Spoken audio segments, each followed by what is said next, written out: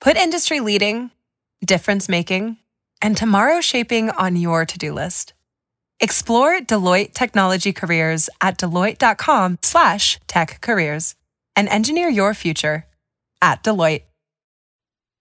Hey everybody, and welcome to the Fantasy Football Addicts podcast. As always, my name is Mung Sung. Hey everybody, Nick Tergelis. Welcome back. Week 5 is in the books. A lot of big players, underperforming, overperforming, just like every week, huh? Yeah, I was gonna say it was a crazy week for fantasy, but it seems like every week is so. So far this year, at least. Yeah, so let's get started. We'll start as always with the Thursday night game, Indy at Houston. Of course, Andrew Luck did not play in this game, but I think going forward he should be fine. Reports came out today that he did practice in full, and the Colts released Josh Johnson, so it seems like he's on track for this week. Yeah, that's a good sign. Can't really trust the reports out of Indianapolis. Last week they were hiding what he was doing in practice. Matt Hasselbeck was sick. That's why they signed Johnson. I think Luck should be fine. Give him another 6 days until he has to start. Cutting Johnson. All indications are all systems are go at this point. Yeah, I don't know. New England is a pretty good matchup too. So if he's healthy, there's definitely holes in that secondary that he can take advantage of. You can't have Andrew Luck sit on your bench. No, definitely not. If he's playing for the Colts, he's playing for your fantasy team. Absolutely. No reason to hold on to Matt Hasselbeck. If you really, really need him, he'll be sitting there waiting for you. Yeah, but on the other hand, Frank Gore, he did quite well against the Houston Texans, and honestly, he would have been better earlier in the season if not for 2 fumbles instead of touchdowns close to the goal line. I think going forward, I have Gore marked as a solid RB2. Absolutely. All right. As for the pass catchers on the Colts, I think that Luck coming back are going to help them a lot. Hasselbeck is somewhat reluctant to go down the field, and he's certainly not as accurate as Andrew Luck. Absolutely. T.Y. Hilton with 80-plus yards on 9 targets. Although these are all Hasselbeck numbers, but I still expect Hilton and Moncrief are going to be fine. Moncrief was not very good this week because his production was vultured and taken away by somebody you swore you'd never mention again, didn't he? Yeah, and I'm still not running to the waiver wire to get Andre Johnson, despite his 2-touchdown game. I think this is probably his season high production for the week. Just a revenge game against the Texans, really. He did not look great. That 1 touchdown he scored, I bet Pete Carroll is watching that play over and over and over again, and he's going to try and teach his wide receivers what to do on that play, because that was exactly where the Seahawks lost the Super Bowl. Yeah, definitely. Andre Johnson still looked pretty slow. Definitely some blown coverages there. And as for the tight ends, we saw that when Dwayne Allen and Coby Fleener are both healthy, they're going to eat into each other's production. Absolutely. Yeah, I agree. All right. Any of this could be completely correct or completely wrong. Andrew Luck could come in and just start rushing the football. Who knows? Yeah, and just one last thing. Keep a quick eye out on Ahmad Bradshaw. Again, they had him in for another workout. Clearly they don't believe in Josh Robinson just yet as the backup. So we'll see what happens there. No Zerlin Tipton love? No, I'm not a Tipton guy. You're not on that train, huh? No, my tune may change in a few weeks, but we'll see. There we go. All right, let's take the train right onto the other side of the football. Your Houston Texans looking not great on defense at all. How about that quarterback situation, though? Yeah, that's awful because J.J. Watt is completely wasted on this team. If he were on even a playoff contender, he could be the last piece to a Super Bowl title. But in terms of fantasy, Arian Foster, he's a stud. We don't really need to go over him. As long as he's healthy, he's going to put up double-digit fantasy points for you. I would strongly recommend having like a young running back or somebody that you think you could lean on your bench somewhere, just because of Foster's severe injury history. Not severe injuries, but long and well documented injury history of nagging injuries. Yeah, it's those recurring soft tissue injuries that always get you. Yeah, definitely. I mean, obviously, you hopefully have backups, but as long as Foster is healthy, he's going to be a monster in fantasy. Speaking of monsters, DeAndre Hopkins, he's a pure stud, simply due to the volume, but also because of his talent. He's had 75 targets through 5 games, and the next closest wide receiver is Julio with 62. So that tells you just exactly how much work Hopkins is getting in. Wow, that's a pace for like 200 targets. That's crazy. Yeah, I don't think that's going to happen, and they did slow down in the second half, but Hopkins is a clear wide receiver 1 right now, no two ways about it. Yeah, absolutely. Jalen Strong? Yeah, he's not a pickup for me, except in super deep leagues. His first touchdown was a complete fluke, a Hail Mary that Indy just decided not to defend for whatever reason. But he looked real strong. Yeah, but I think when Cecil Shorts and Nate Washington get healthy again, I think Strong's going to go back to the bench still. 2 touchdowns on 2 targets, better than Martavis Bryant last year. All right, I would be a little hesitant to put him that high just yet, but I'm not buying him either. Somebody will though. Somebody will probably drop $10-15 of their fab budget on him, and that'll take that out of their pool. Yeah, their mistakes are your wins. Okay, so moving on to Chicago. How about quarterback situation? Even worth talking about? No, I think Hoyer is going to be the guy going forward. I think he's obviously just a QB2 matchup dependent, but I think Hoyer does help Hopkins and Foster in the offense in general. I mean, if you're in a 2 quarterback league, this may have hurt you. Malik being taken out in the middle of that game. I just hope it's not a one quarterback plays one half, the other quarterback plays the other half going forward. Yeah, I mean, neither are good. If you put together their 2 good traits, maybe. Yeah, can't do that in one roster spot though. All right, that's enough of that. Next game. So Chicago at Kansas City. Jay Cutler looked okay considering he didn't have Alshon Jeffrey and he didn't have Eddie Royal. Well, that said, he played against a fairly soft Chiefs defense and secondary, but he did exactly what he's supposed to do. You go out there and he didn't dominate, I wouldn't say, but he threw no picks, threw 2 touchdowns, and hit 250 yards. Yeah, and I think he's still a matchup dependent. Low quarterback 1, high quarterback 2, but I think having Alshon Jeffrey back is certainly going to help him. And speaking of Alshon Jeffrey, if anyone's starting to give up on him, he's a huge buy low for me. Yeah, I bought him. I sort of bought low on him a couple weeks ago. Thought he'd be back this past week. Apparently, has not been. So he's keeping a bench spot on my nice and bench. He's keeping a bench spot on my roster nice and warm. Hopefully, that won't be the case going forward this next week. Yeah, I still think he's a high-end wide receiver 2, even low-end wide receiver 1 when he's healthy, simply because Cutler loves to lock on to his number 1 target. Absolutely. How about these other targets, these wide receivers that he was able to throw to? Bellamy, Wilson. Yeah, if I'm going to pick up one, it's going to be Marcus Wilson. Cutler's shown that he likes to go to him when he doesn't have any other options, really. I think if Alshon is out again, and especially if Royal's out again next week, then Wilson's a decent wide receiver 3 just because of the opportunity. Yeah, sort of a desperation play, but definitely I agree with Wilson. Slotting into your final roster spot, only if need be. Matt Forte kept on rolling, workhorse. He is what he is. We know what he is. Yeah, PPR monster. Not much to say about him. Martellus Bennett, I think he's had a down game, but he's still a mid-end tight end 1 for me. Yeah, not every tight end can be the Gronk.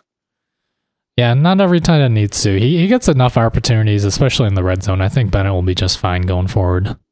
Yeah, absolutely. Down game for him, but 7 points in PPR. Yeah, so moving on to the Kansas City Chiefs, just terrible news for the Chiefs. Jamal Charles tore his other ACL. He tore his left ACL in 2011. Now he tore his right one during this game. You never want to see that. One of the best players in the game. Yeah, very, very upsetting to see, especially since he's sort of hitting the twilight in his career. Sort of have some questions. You're going to have to take some time if you want him in a dynasty league. Go ahead, sit in front of a mirror. Look deep into your soul and think about whether it's time to maybe move on from Jamaal Charles. 29 years old. Is this it for him in terms of high-level fantasy production? I don't think so, but I'm more hopeful than most, I guess. Handcuff option. Hope you owned Charcandrick West, because if you don't already, you're going to be paying for him. Definitely a top waiver sort of guy. Yeah, I agree that West is going to be the better option here, particularly in PPR leagues, because he should get more of the passing work. But at the same time, if Knile Davis is a free agent in your league, I would pick him up for cheap too if you can grab him, just because we don't know how that workload's going to shake out. Yeah, absolutely. I'd spend a couple bucks on him. I wouldn't burn a high waiver. If you've got it, especially if you're a Jamaal Charles owner, you can't afford to not pick up Charcandrick West. There is too much production that's a hole on your team that needs filling. Yeah, and just kind of a dark horse guy, DeAnthony Thomas, simply because he's so, agile and, his pure speed is unlike anything. He's kind of a Dree Archer mold for the Steelers, and if they do try to get him a little bit more involved, he could have some flex value in deeper PPR leagues, depending on how they use him. I see him sort of like when Declan McCluster was on the team, but Alex Smith couldn't really get that much production out of him. Yeah, so the question here is, I think we both agree that Charcandrick West is the pickup you want if you're a Charles owner. But at the same time, how does this impact the other guys, Travis Kelce and Jeremy Maclin? Does the loss of Charles hurt them or help them in terms of getting more targets? I think it's probably going to end up helping Kelce more than it helps Maclin. They've been feeding Charles the ball as well. They should. Not as much as you'd think, but they do feed him a healthy amount for the amount of offense that they run with that team. And it's sort of been digging into Kelce. I think Macklin's been digging into Kelce's usage, but with Charles off the field, I think Kelce's going to jump right back up to where we're used to him being. And Maclin should just stay steady. Yeah, I think Macklin's still going to be a wide receiver too in PPR. He's just getting so many targets. He's up to 12 in this game. As for Kelce, 3 for 35, certainly a disappointing stat line if you're a Kelce owner. But at the same time, he just, turned around late on a touchdown pass that he should have had if he had just, been more on top of things. And I do think that he'll be just fine going forward. You're not trading him away or benching him or anything crazy like that. Anything else you want to discuss on the Chiefs? No, that about covers it for the Chiefs. Just a swift change of the guard from Davis to West, it looks like. The writing was sort of on the wall just in terms of the backup usage going through the first 4 games of the season, first 5 games of the season. But if you weren't paying attention, pay attention now. Yeah, definitely. So let's move on to a pretty exciting game. Seattle at Cincinnati. Cincinnati squeaks out a win in overtime. But huge production from Thomas Rawls in this game. Yes, a good chunk of it came on one play, but even getting rid of that, he had a very solid day against the Cincinnati defense. Yeah, and I think that, we mentioned last week that he's basically Christine Michael without the hype, and now that Marshawn Lynch has been out a couple games, we've seen exactly what he can do. Yeah, definitely. Fred Jackson being a little dinged up in the prior game certainly doesn't hurt Thomas Rawls' value. Got him more of an opportunity to show what he can do, and I think he's going to carry that going forward. Must own handcuff. If he's not owned in your league, that's absolute crazy talk from here on out. Lynch owners, hang out of this guy. Yeah, and certainly a good hold in Dynasty as well, just because there is always that possibility that Lynch may retire when his injuries catch up to him. Definitely, and we don't know when Lynch will be 100% and back on the field either. And Russell Wilson has been, a low-end quarterback one so far, but I do think he'll be fine. That offensive line is really holding back the entire offense. I do think that, he's a hold right now. This isn't a guy that you can just go dropping or anything. Not that they're the same type of quarterback, but Tom Brady was awful last year through week 5. Then he was just about the best quarterback in the game from there on out. Yeah, I wouldn't go that far for Wilson, but I do think that offense in general will kind of get on track. Yeah, I'm just saying, things can happen once you find your groove. Sure, and the problem is Jimmy Graham right now, he's simply not getting the targets, and we thought that they would try to get him involved a little more, but clearly Seattle doesn't care who gets the ball. They're going to play that ground and pound game and kind of rely on their defense. Yeah, I think Russell Wilson just isn't good enough of a passing quarterback at this point to let Graham hold that type level value. I'm definitely going to have been wrong about how many touchdowns and yards Graham's going to put together this season. I mean, that said, he's still a definite tight end one. I wouldn't, drop him or, sell low on him, but he's definitely, in the same tier of a mid tight end one.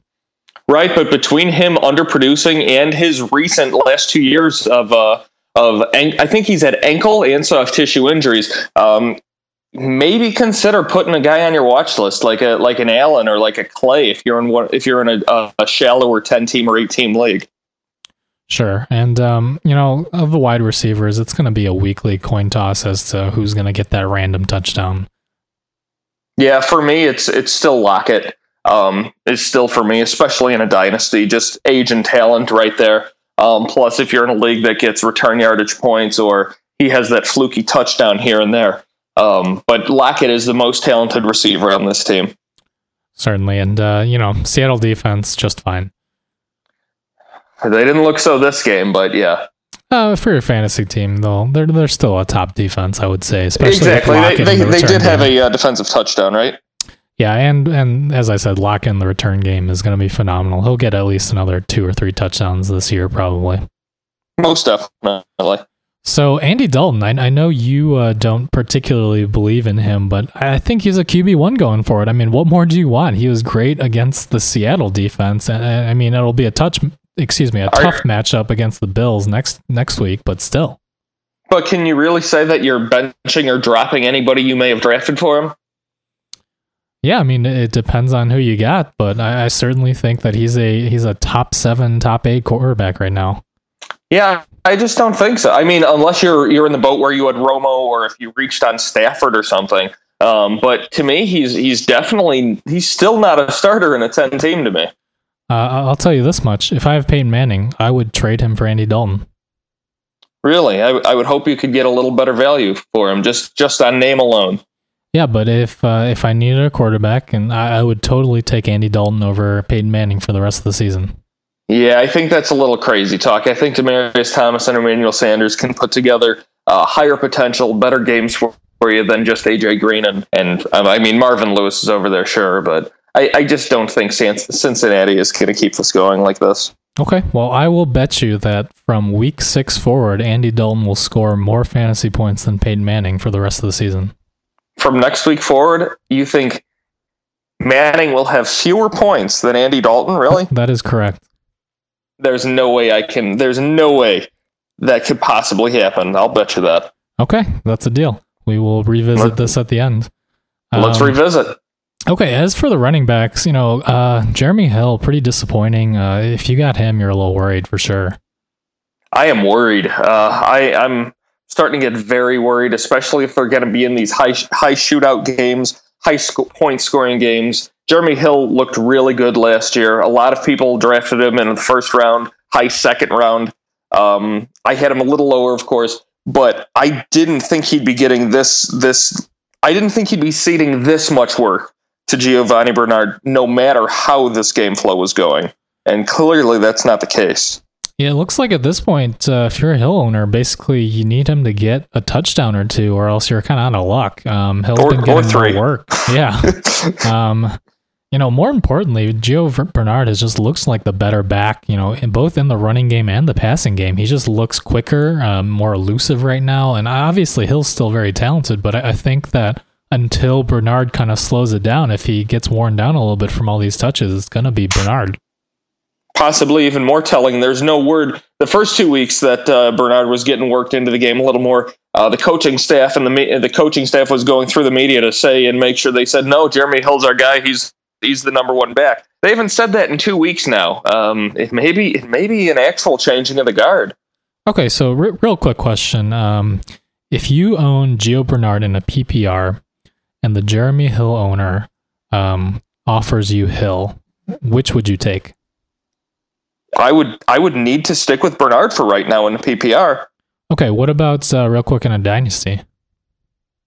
Oh, in a dynasty, they're both very young. Like I've got to use the recency bias here. That just shows me that they can lean on Bernard in in a passing back role and as a pure running back. They've been using him as a pure runner in the exact same way they would have used Jeremy Hill, and it's not like they're taking Hill and putting him in the game for the goal line work either.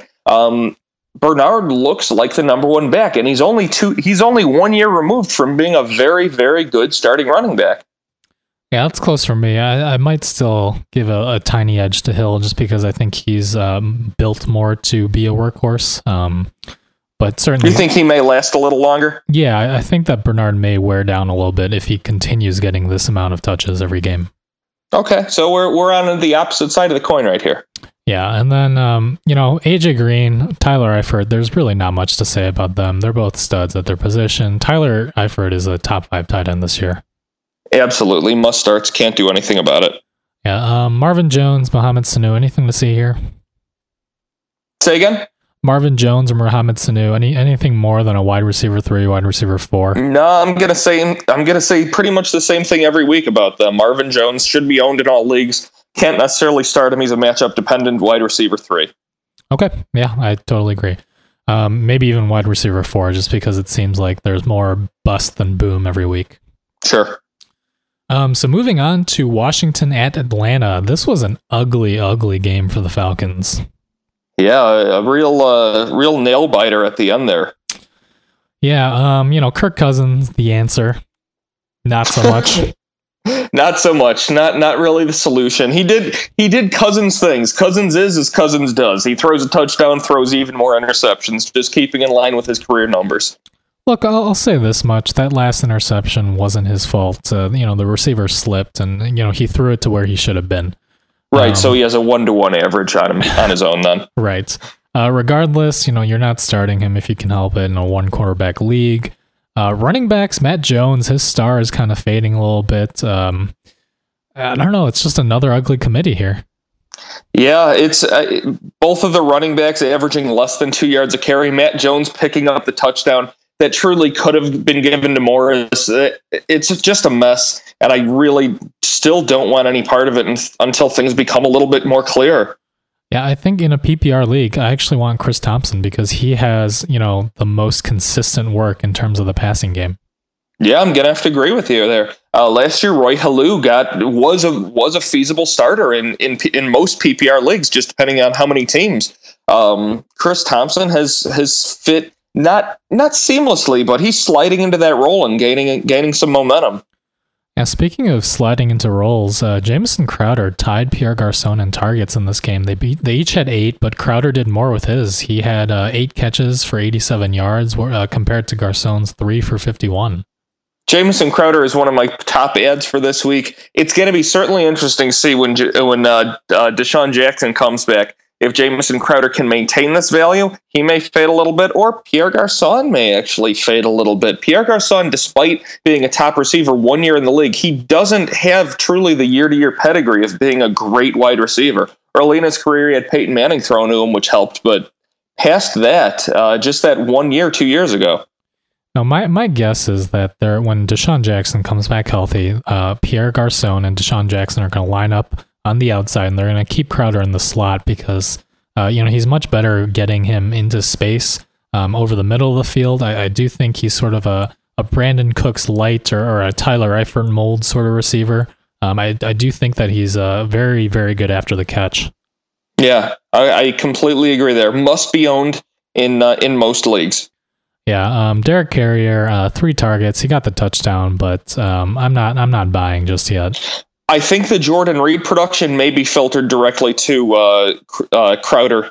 Crowder for the most part. Yeah, I agree. I think Crowder is the pickup here. I grabbed him in a deeper dynasty league earlier this season, and it's paid off. There you go. So on the other side of this game, Matt Ryan, pretty shaky here, but still a quarterback one. It was just a really bad game, and we've seen. This is almost kind of what has happened historically to Matt Stafford when Calvin Johnson is out, and Leonard Hankerson left this game for some time, and Julio Jones was clearly hobbled by his hamstring injury. Yeah, it's hard to have a great game for a quarterback when pretty much everybody's hurt. Roddy White was very healthy, but he couldn't create much separation, couldn't make any big plays. He did have a very important football play converting late in the game, which saved this game for Atlanta. But past that, he just had 4 targets, 2 catches, 23 yards. Not lighting it up even with Hankerson out of the game. Yeah, just real side note here. An interesting league that I've heard of that I've never played in, but some leagues do reward extra points or partial points for first down catches or rushes. So interesting. Yeah, so Roddy White could have helped you there. But, we mentioned, just like Andre Johnson, he may have a big game here or there, but for the most part, Roddy White is droppable. Yeah, definitely. Every wide receiver is prone to having a big game. Doesn't mean you rush on him. Anybody who's been playing fantasy for a while remembers Alec Ogletree. Kevin Ogletree. Kevin Ogletree. 3 touchdown game week 1 of a few years ago. Thought he was going to be a great receiver alongside Des Bryant, and then went ahead and I think had 1 touchdown for the rest of the season. Yeah, I think the prime beneficiary here of the wide receivers being banged up was Jacob Tamme. He definitely was this game. Yeah, 8 for 94 on 10 targets. If Julio and Leonard Hankerson are both still banged up, both are questionable to play on a short week Thursday night. If either one is out, or if they seem like they're going to be limited, I think Tamme might be a decent sneaky play. I think Tamme, in terms of playing, I don't know that he fits in anybody's lineup in a season league, but he's a very sneaky, very cheap option in a daily league this week. Yeah, and I think a lot of people might be on that bandwagon, so we'll see how that shakes out. Yeah, it might not be that sneaky. I think I have to eat a little bit of crow with Devontae Freeman. I still think that when Tevin Coleman gets 100% healthy, he's still going to eat more into the snaps. But I certainly can't argue that I was wrong. Devontae Freeman, clear running back 1, even with Coleman back. Yeah, sometimes it's good to be right. Sometimes it's really not good to be right, considering I drafted Coleman ahead of Freeman in a league this year. Doesn't feel great, but at least I know what's going on now. Yeah, I will say thank you to Devontae Freeman for a fumbling and then letting Julio pick up that fumble for a touchdown. Saved a much needed fantasy day for me. Yeah, save the day for Julio. So again, just real quick on Freeman and Coleman. Obviously, I've changed my tune a little bit. I do think Freeman may get more of the work even with Coleman coming back, but I do still want to buy on Coleman if his owners are giving up. I think he's a great buy low. There's going to be plenty of scoring opportunities for both backs with this offense. A lot of leagues Coleman's been dropped in. That's a lot of leagues that Freeman owners should own that handcuff for. Absolutely. So moving on then to... what do we got here? New Orleans? I'm sorry. Jacksonville at Tampa Bay. The battle for Florida. That's correct. And it seems like we know who the winner is. Yeah, and the winner is Doug Martin, who had a monster game. Crazy day. They should call him the Monster Hamster instead. Well, I'm sure he'd probably he hates being called the Muscle Hamster. He does. So Monster Hamster, yeah, he might like that. Or what's bigger than a hamster? A gerbil? Like a monster gerb? No, gerbils are smaller. Like he's the monster guinea pig. Never mind. He's the monster hamster. That sounds much better. Yeah, and look, here's the thing. The problem with Doug Martin so far this season wasn't that he wasn't being good. If he looked at him weeks 1 through 3, he looked very good on tape. The problem was that he wasn't being handed the ball enough. And here they clearly made it a priority to feed him the game. They did it last week too, even though they were down. And I think that they've figured out the formulas that you got to hand him the ball more than like 10 times a game. Completely agree. Unfortunately, that's to the detriment of their 2 superstar receivers, Mike Evans and Vincent Jackson, or at least it was during this game. Yeah, and I think that Martin is, dare I say it, a high-end running back 2, maybe even a running back 1 if they keep giving him this volume. Lovie Smith has shown that he likes having his running back run the football, and he likes leaning on one guy, not a committee sort of thing. That's exactly what he showed this game. I can't disagree with that. I can't argue with it. Yeah, it's simply because there are so few running back situations now where there is a guy who gets, averages, 15 to 20 carries a game. If Martin can average that, he's got the talent to be an RB1 again. Definitely. Plus, he added 9 points in the passing game this week.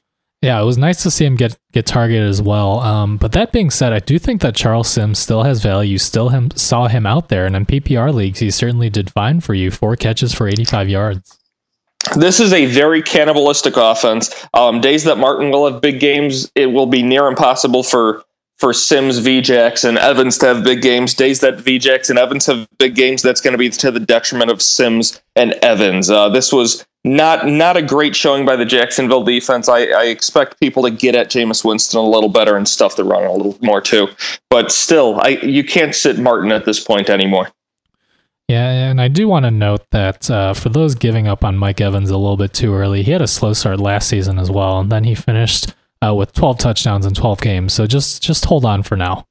Yeah, absolutely. I think did he have a touchdown to this point last year? I don't think so. No, I don't believe so either. Yeah. I think it was week 5 or week 6 that he got his first touchdown. Something like that. But like I said, 55 combined receiving yards for the top 2 receivers.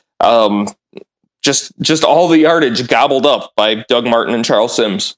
Yeah, I think it's going to be kind of a toss-up every week, but you still got to put Evans out there in your lineup. He could go off for 100 yards and a touchdown any given week. Absolutely. Okay, anything left on the Tampa Bay side? Just welcome back to the league. Welcome back to the league, Connor Barth. Nice to see you having a job. Nice to see somebody in Tampa kicking the ball between the uprights. Brzezinda for that stretch, though, was the most exciting kicker I've ever seen in years, though. Like, how can somebody be so consistently awful? It's just excitement. It's fun to watch. You don't think it's a hard job because you see so many people just do so well. I mean, I've watched Robbie Gould for years, and then there's tons of other kickers that are just great. Brynza showed what can go wrong, can go very, very wrong, and I appreciate him for it. Yeah, I think Brynza looked at the field goal uprights like Trent Richardson looks like at offensive line blocking for him. Oh, just run right into it? Yep. Anyway, so let's move on to the Jacksonville side of the ball here. Sure. What do we see here in Blake Bortles through 5 weeks? He's the quarterback 6. Yeah, we've seen him finding an ability to score touchdowns, find his receivers, and capitalize against holes in a defense. This Tampa Bay defense has a number of holes, this Lovie Smith Tampa Bay defense right now, and he did exactly what a quarterback should against them, even overperformed. 300 yards, 4 touchdowns, did throw the pick. But his receivers looked great. He's finding Hearns when he needs to find Hearns when Robinson's locked down, and Robinson himself even knocked in 2 touchdowns. Is he a low-end quarterback 1 right now? I like Bortles more than I like Andy Dalton. Ooh, I don't know about that, but I certainly do like Bortles as well. Next week he gets Houston, who got lit up by Matt Hasselbeck, so certainly not afraid to start him against Houston. Yeah, keep on going. Start your wide receivers. Start, especially if never mind. I would start Hearns in this game as well.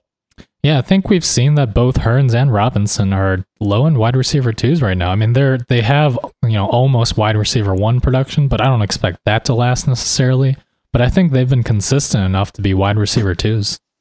If you're doing well in your league and you have the opportunity, the luxury of looking ahead, Jacksonville's receivers play against Indianapolis, Atlanta, and New Orleans in most playoff setups.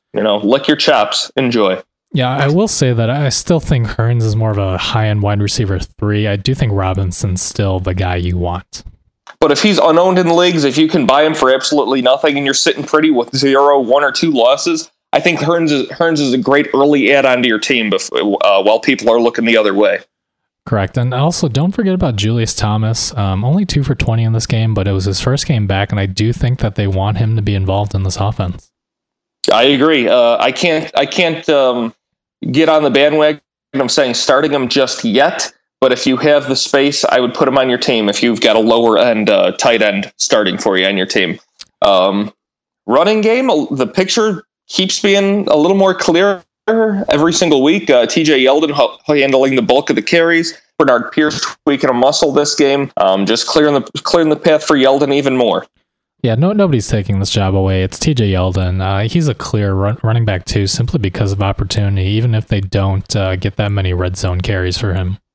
Absolutely, and the red zone carries should increase. You can't hit somebody deep and actually convert on a touchdown every single time. Calvin Johnson knows that better than anybody. Yeah, just one quick thing to note. TJ Yeldon did strain his groin in this game. Says it's not a major injury, but keep an eye out for that for sure. Hard to run. It's got to be hard to run a football when you've got groin pain. I can only imagine. Yeah, hard to do a lot of things, I'm sure. So moving on to New Orleans at Philadelphia then. Drew Brees with another good week, got that garbage time touchdown, to Brandon Cooks. He's still looking okay. Yeah, he looks fine. If this team gets rolling, it's clear that they want to try and lean on this running game. That's what their idea was going into the season. But just have Drew Brees step back, sling the ball around, 300 plus yards, 2 touchdowns. This is just what Drew Brees does when you allow him to do it. If Jimmy Graham was on the field, Drew Brees would still be a top flight quarterback one. Yeah, just to point out, though, that he faced a pretty bad Dallas defense last week, and he faced a pretty bad Philadelphia Ducks defense this week. I know Brandon Cooks even had a good week now. Yeah, and that's saying something right now. Yeah. Am I crazy to think that Willie Snead might be, get similar production to Brandon Cooks for the rest of the season? I don't think it'll be similar production, but I do think that he's a wide receiver 3. He's a flex play going forward, especially with the injury to Colston. I was holding off. I thought last week was fluky, but with Colston out of the way, clearly Snead's getting a good portion of production. 11 targets, 6 catches, 140 yards. But here's my question. Do you still consider Brandon Cooks a wide receiver 2? I think he's a wide receiver 3 at this point. He's a boom-bust guy. Yeah, I think if Snead can start to emerge, then this is only going to help Cooks. It's only going to open him up. I mean, this is what Cooks has been looking for, somebody else that the defense is going to have to key on. If Snead can produce enough numbers to garner a little bit of respect, then I think Cooks can hold the same value. Yeah, and we'll see what happens with Colson out there. There may be still a role yet for Brandon Coleman, simply because Snead and Cooks are both smaller receivers. Somebody's got to catch those touchdowns. Big learning curve entering the NFL. Can't forget that. Yeah, and Ben Watson here got another touchdown. It was a little bit fluky, just kind of a nobody covered him sort of situation. The nearest cornerback was 5 yards away, left him wide open. Yeah, I don't understand that idea. You've got a man bigger than you. You see, you're in the red zone. That's football 101. Use the body advantage. Yeah, it was like when when they decided to not cover Gronk, the Steelers in week 1. Exactly. He out wide, nobody followed him, and hey, it's an easy touchdown. It's craziness, but it works. So the running game here, Mark Ingram, still 14 touches. Disappointing in terms of production, but clearly he's the lead back here. Just got kind of game scripted. Yeah, you've got to start Ingram. You're not setting him. The other question here, though, is CJ Spiller. Yeah, they keep holding saying, him or am I cutting him? They keep saying that they want to get involved, but only 3 carries here, 4 targets, despite playing down the entire game almost. I don't know. I want to say it's time to drop him. 5 weeks in, generally speaking, what we see is what we see at this point. But at the same time, all he needs is 1 target to take it to the house. He's that kind of player. Exactly, but I don't know that he's going to get those opportunities. Ingram's shown that he can catch the ball out of the backfield. So if Brees reverts back to the way we've seen him playing, he only completed 7 passes to running backs, which is a high number on most teams. But Brees would feed Darren Sproles with passes out of the backfield when he had him, and Bush as well. I think Spiller. I have a heart. If I'm pressed for a lineup spot, I'm going to find it very hard to keep holding on to CJ Spiller. Yeah, I think I'm going to hold him for 1 more week. They get a horrible Atlanta defense who gave up 3 touchdowns to Joseph Randle. I do think that Spiller might have a good game this week. I will hold him for 1 more week. But if they don't get him involved against Atlanta, I don't know what to do with him. I think he's a drop after this next week. This wouldn't even be a discussion if it wasn't for that 1 play last week either. Yeah, but you can't discount that. That's the kind of explosive player that he is. So I'm saying I'm going to hold on to him for 1 more week, but I certainly wouldn't call it crazy if you dropped him, particularly depending on what the options are on your waiver wire. Yeah, that's all you can say about that. How about this green and white side of the football? Man, they look terrible. I mean, I know they got a blowout win here, but I think it's more so due to New Orleans being horrible than them being good. Although that may be exactly what they needed to find their stride and finally put something together. Bradford looking wildly inaccurate early, throwing 2 interceptions. One was a great play by that Bro guy, the corner Bro. Yeah. On New Orleans. Yeah, Breaux, the French version. Yeah, bro. He looked really good, locked in on a Bradford pass. Bradford looked more comfortable and better as the game progressed, however. Maybe just playing against this bad defense, this could be what they needed to find their rhythm. The running game found its rhythm, definitely. I don't know, man. Yeah, and they get a Giants defense. Colin Kaepernick tore up this past week, so who knows? They might be good next week, too. But, Bradford's still a matchup-dependent quarterback, too. He's going to have some big games, but he's going to have some 3-4 interception games, too. Nelson Agholor here hurt his ankle or his leg, or we're not sure exactly what it is. Supposedly minor, but again, I think Agholor can be dropped at this point. I'm very disappointed here. I was very high on him going into the season. I'm definitely going to lose that bet where I thought he was going to outproduce Jordan Matthews this year. Yeah, I can't take much solace in that victory. I believed in Agholor. I had him in a lot of leagues. I've dropped him in a lot of leagues. And I just don't know if he's going to get an opportunity to find his way back on the field. Bradford and Chip Kelly have shown they like throwing the ball to Riley Cooper. Not that I'm saying you need to start him or anything like that, but they just keep feeding him, and I don't understand it. Yeah, Josh Huff got 5 targets here. Zach Ertz got 7. But Brent Selleck got 3 and the touchdown. Jordan Matthews got 7, but had a horrible drop. Ended with the day with 5 for 44. DeMarco Murray got involved in the passing game. I honestly think that it's going to be a weekly crapshoot. Sam Bradford doesn't care who he's throwing interceptions to when he's targeting players. He's going to throw it all over the place. I think this offense is hugely dependent on one factor, though. When this running game gets going, the receivers are able to produce. When the running game gets completely stuffed, nobody is able to score points on this team. My question is, when is Chip Kelly going to swallow his pride and realize that Ryan Matthews is better right now? Yeah, I really hope it's not now, because I've just moved on from Ryan Matthews in all my leagues, unfortunately. He's produced much better. He had 9 yards per carry average this game. The game that Murray was out, he produced beautifully. He's just doing very, very well. But Murray did have a nice game this week himself, 80 yards and a touchdown on the ground. Yeah, we'll see how they do against the Giants next week. The question is which version of the Eagles is going to be the real version going forward. Yeah, my gut says it's going to be closer to this, but they did play a terrible defense. I'd lean more on better than worse, though. Okay. And one last with note. That much talent on your team, you just can't help but be good. Yeah, and I guess the problem is when they're good, everybody's going to have a good fantasy day, but when they're bad, everybody's going to be horrible. Exactly. I would not recommend starting a number of them on your team. In terms of running backs, obviously DeMarco Murray's a start. Is Ryan Matthews worth a flex in preseason? I said he was an every week flex. I don't know. Is he matchup dependent, or is he just too much of a headache now? No, I think he's certainly a matchup dependent flex. Against a soft defense like New Orleans, he did what you hoped he would do, and you get that touchdown. How about Sproles? Sproles, he's more of a desperation flex. He can always break a reception with like 30 yards after the catch and a touchdown, but barring that, he's not going to do much. So he's owned but not started? That's just a wasted spot to me. No, I'm saying that Sproles is droppable depending on the options. Okay. I think the main guys here are going to be Ryan Matthews and DeMarco Murray. Okay, I still can't rely on Ertz, can't rely on Selleck for sure, but yeah, Bradford and Murray. Oh, and Matthews. Quick thing though, Brent Selleck, great $2,500 GPP play on DraftKings. I started him in a couple of lineups just in case he would get that touchdown, and he did.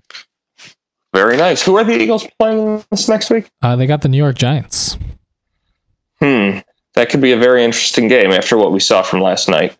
Yeah, and we'll get to that in just a little bit. They have a Monday night showdown next week, actually, so we will see. But let's move on to Cleveland at Baltimore, another crazy game here.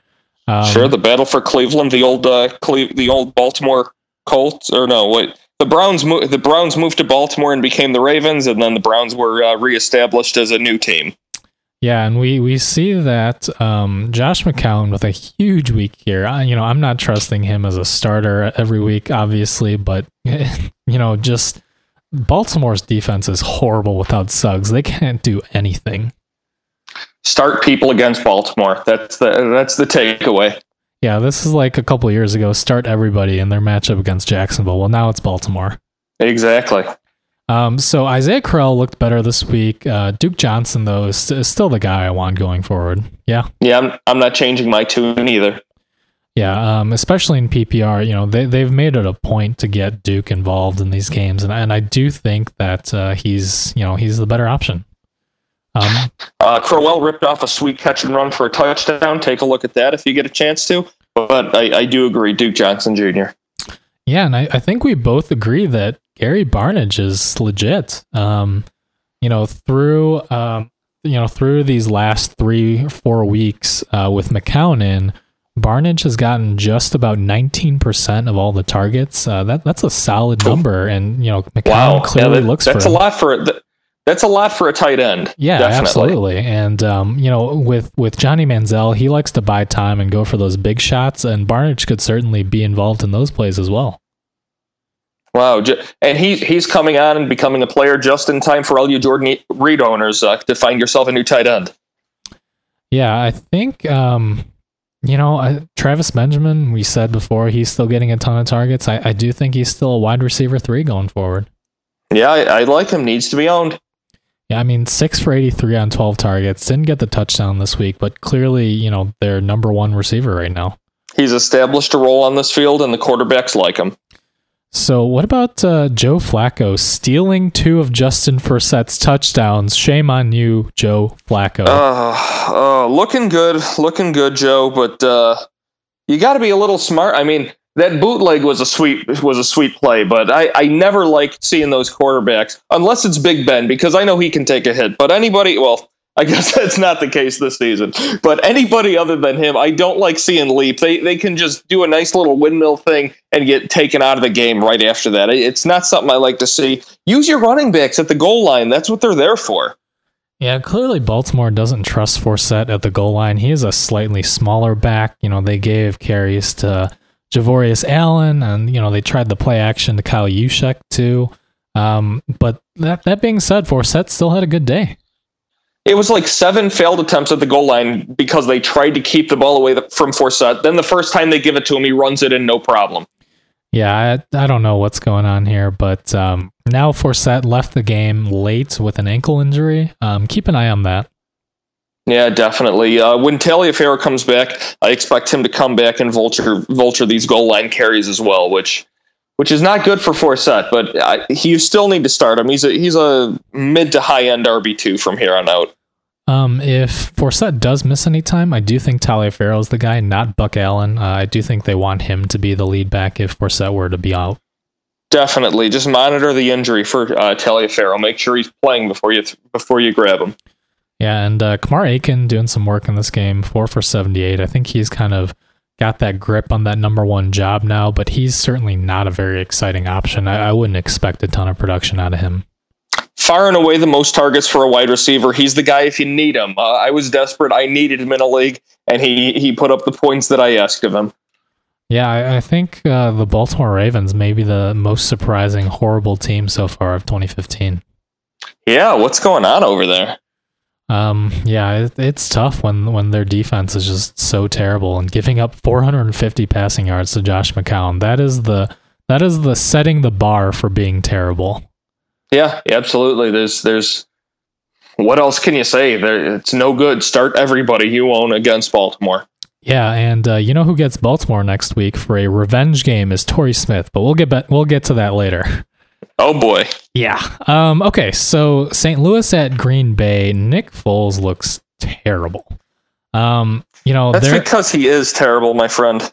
Their defense gave him plenty of opportunities to keep this game close, and he just basically gave it away. Aaron Rodgers throws 95 picks. Eddie Lacy runs for 2 yards, and still the Packers win by 30. Yeah, but the silver lining for St. Louis is that your number 10 overall pick is just rolling right now. Top Todd Gurley, not even a year after his ACL tear, just wow. This may be a running back. He may be the next running back in the league that we talk about and hold in the same regard as we hold like Adrian Peterson, LaDainian Tomlinson, somebody like that. He looks amazing. I know I'm getting on the train early. I don't usually do this for rookie running backs, but he is great. He can run the football. He can catch the ball out of the backfield. He did not do that this game, obviously, looking at the stat sheet. But he has the opportunity and ability to, if they can get him the ball like that a little more, he's a stud. He's an RB1. Yeah, he's a top 10 running back rest of the season. Nothing to say. Just purely on workload. They handed the ball to him 30 times. He's an RB1. Didn't even get a touchdown here, just to note. But on the receiving side, we found the plane that was carrying Brian Quick. Yeah, he showed up. He got a catch. He got 3 targets, as a matter of fact. It was good to see him. Him and Helu both arrived in some games this week. Yeah, I think as ugly as it sounds, Tavon Austin is the guy here. I think he's the one that's going to get the most scoring opportunities. It seems like they like giving him the ball on those trick plays near the goal line, and they work. This is a guy who, if he was on a good offense, would be owned in every league. I can't really vouch for him and say to own him in any leagues at this point. Maybe a dynasty. You never know. A guy like this could get traded if they're looking to sell at the end of the season or something. If somebody's looking for a high impact, high octane sort of player. So in a dynasty, he definitely needs to be owned. Look, if he had been drafted by Pittsburgh, he would almost be what Antonio Brown is right now. I think he's that talented. Yeah, I think so. Yeah, terrible waste, just like JJ Watt on a terrible offense. Yep. But okay, so nothing else really worth talking about. Jared Cook, he's he had that great start to the season like he always does, and now he has 1 for 8. That's that guy you were talking about before. Yeah. So Aaron Rodgers, he's Aaron Rodgers. Even on a down day, he got you 50 points. You can't be that mad about it. He's still the number 1 quarterback in fantasy. Yep. Eddie Lacy, I'm a Lacy owner in some leagues, and I'm a little worried. I know he started slow last year, but I think that Starks is getting so much more work than we expected him to. I think this is going to serve to keep him healthier. I don't think it's going to be the high quality touches when they get in the goal line are still going to go to Lacy. He's still going to have 10 plus touchdowns on the season. It's a non-issue. You think he's going to have 10 plus touchdowns this year? I do. I truly do. Well, as a Lacy owner, I certainly hope you're right. I'm just, I'm a little nervous, not going to lie. As a Bears fan, I hope I'm wrong. Fair enough. Okay, so Ty Montgomery, interesting. I shouldn't be so bitter after a big win, right? No, you shouldn't. But, again, even just one last quick note on Lacy. Even when he does get, healthy and they get down to the goal line, who's to say John Kuhn's not going to vulture more of those touchdowns as he has already? It may happen, but he was a little dinged earlier, though. I think he's healthy now. Okay, well, going on to the receivers, I mentioned last week, Ty Montgomery played virtually 100% of the snaps on offense. Same thing this week, 4 for 59 and a touchdown on 5 targets. I think Montgomery's a weekly, wide receiver 4 boom bust flex. To me, he's a non-starter at this point, but he's also a guy that needs to be owned in leagues preemptively when you don't have to pay for him. Just like Hankerson before him. Let's see, Adams may be gone a while with a high ankle sprain, and it's certainly not out of the realm of possibility that something happens to the aged James Jones. It's not even that. I think my stance on it so far this year has been, I don't know if Adams wins back that starting job when he gets back, and the longer he's out, the more time Montgomery has to flash his skills. Also not wrong. And, James Jones, only 3 targets here, but we've seen that he only needs 1 target a game to maybe break a huge touchdown play. Yeah, he's quite good. Yeah, I don't know what else to say. He's just got that connection with Rodgers, and that's what Jordy Nelson had. He didn't have elite speed or elite athleticism, and, the connection is what you need. It's like he never left in the first place. Yeah, and Richard Rodgers, we're seeing that he's getting more work, and I think that he's going to be a touchdown-dependent, high-end tight end too, low-end tight end 1. I think the more comfortable Ty Montgomery gets with this offense, the more Aaron Rodgers is going to want to get him the football. Richard Rodgers doesn't have a esteemed pedigree of being a great tight end, but he's workable. He's startable in the NFL. Yeah, and as for Randall Cobb, a little disappointed for his owners, obviously. Only 3 catches for 23 yards. But I do think that he's still going to have those huge games. People can have bad games. He's going to be fine. Yeah, I'm not too worried about Cobb just yet, even with them spreading it around a little bit more. Yeah, absolutely. Okay, so let's talk about Buffalo at Tennessee. Just a pretty ugly game in general. I hope you didn't spend too much of your afternoon watching this game. I watched a bit of the game. I like this Buffalo team this year. I've been a Rex Ryan fan for years and years. I like the teams he puts together. I think he's very entertaining on the sidelines. I like the way his teams can run the football on the ground. And Tyrod Taylor is an electrifying quarterback to watch. He flashed that again when he ran that touchdown in this week. Tyrod Taylor is a top 5 or 6 dynasty quarterback for me.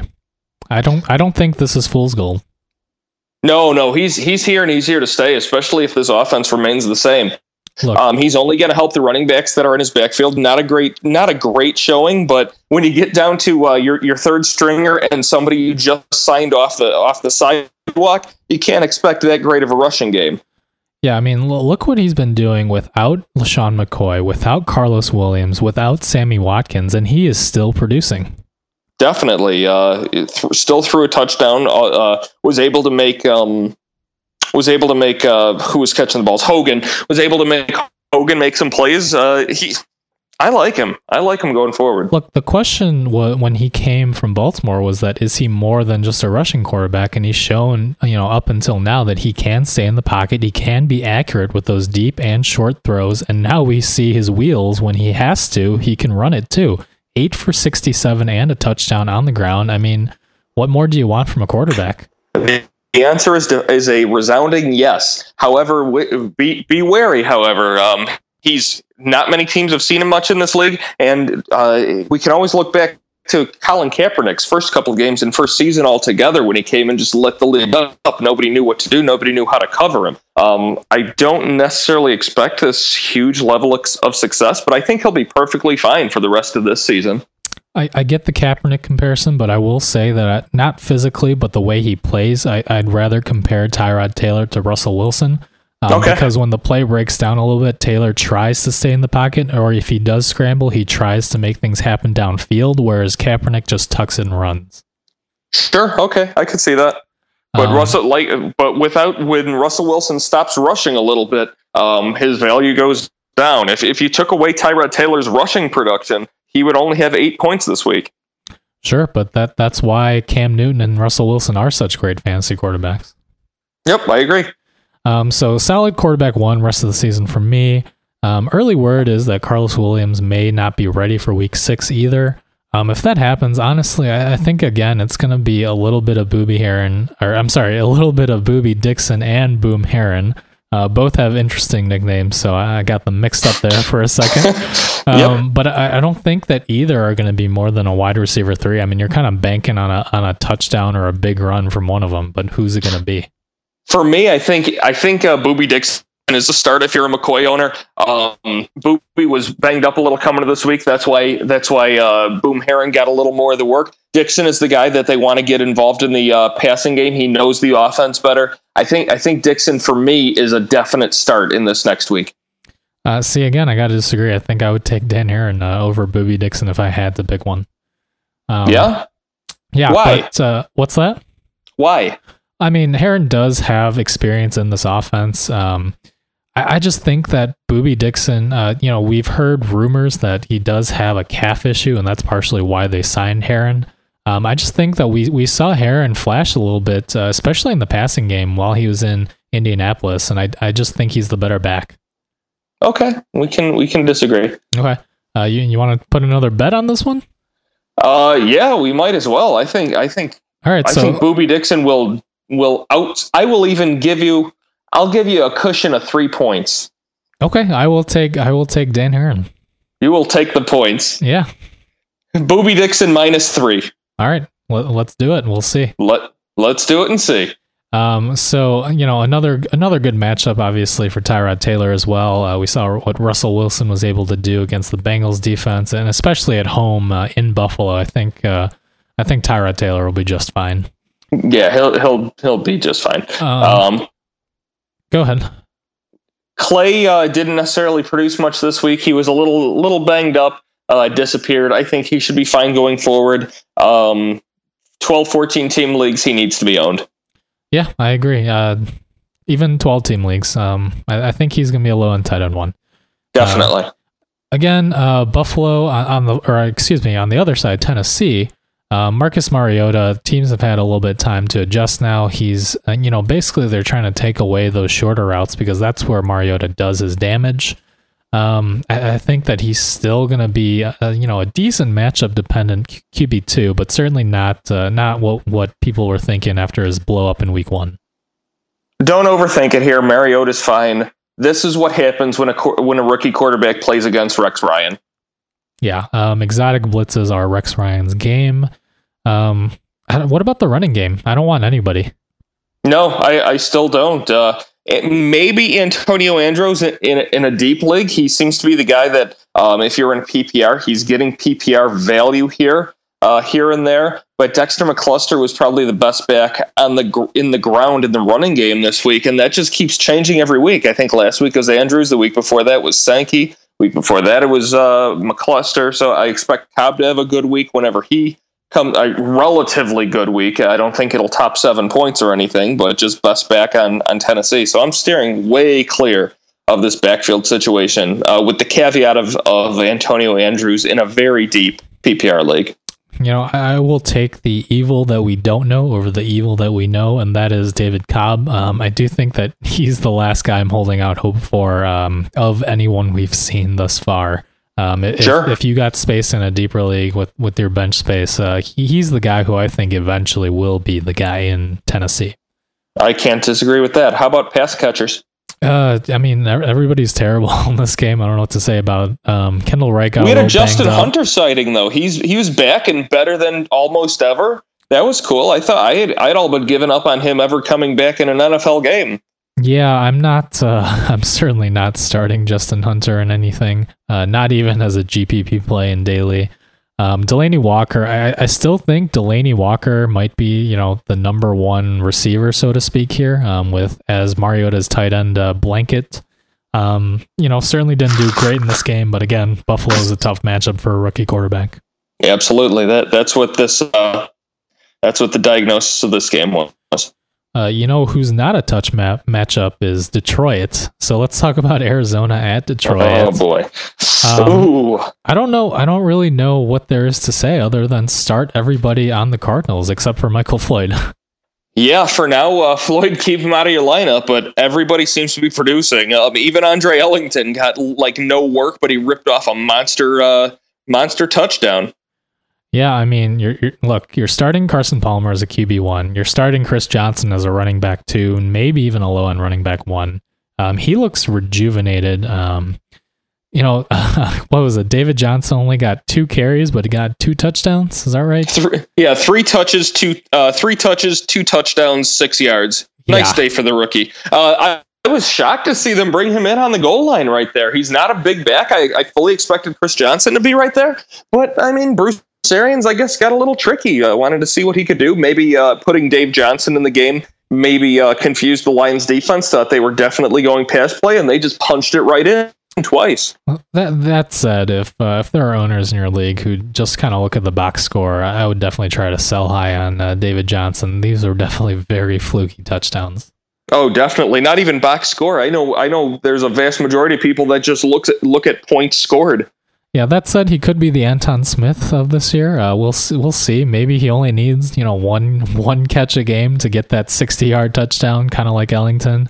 They are similar explosive players.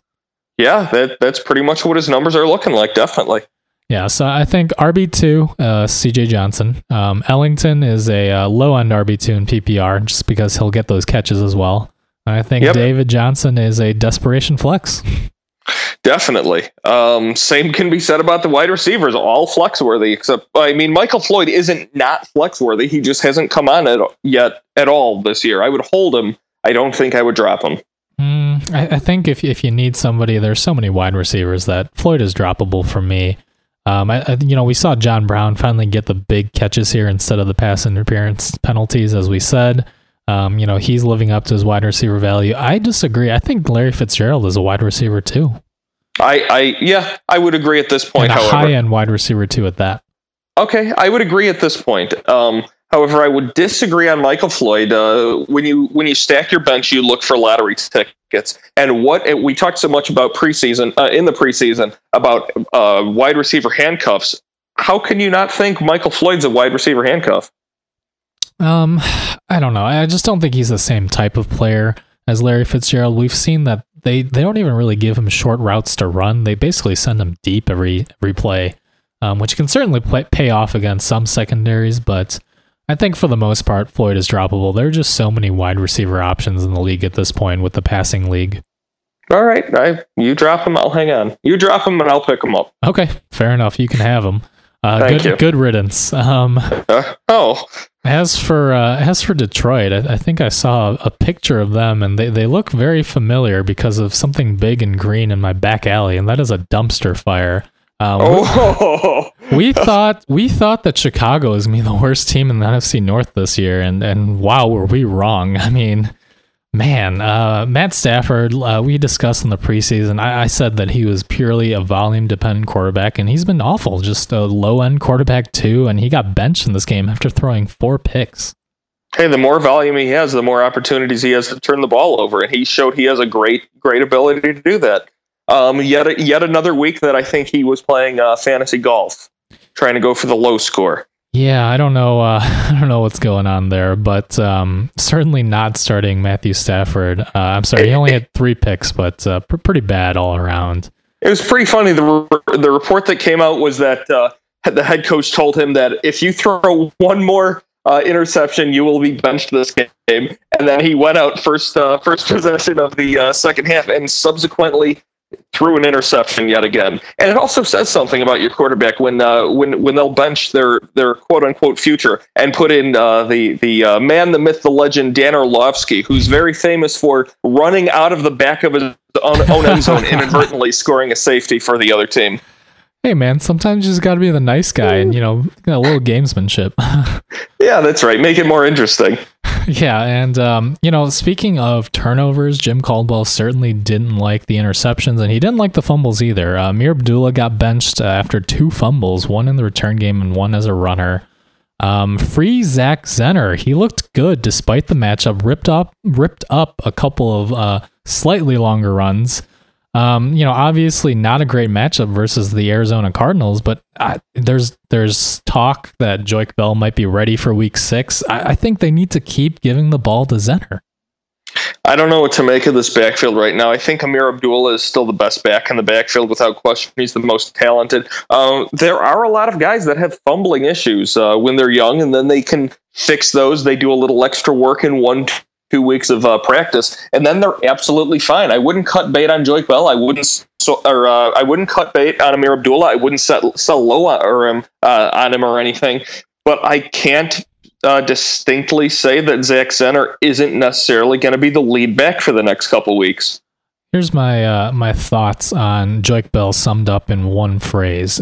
He's on the waiver wire in a couple leagues. I'm not picking him up. Okay.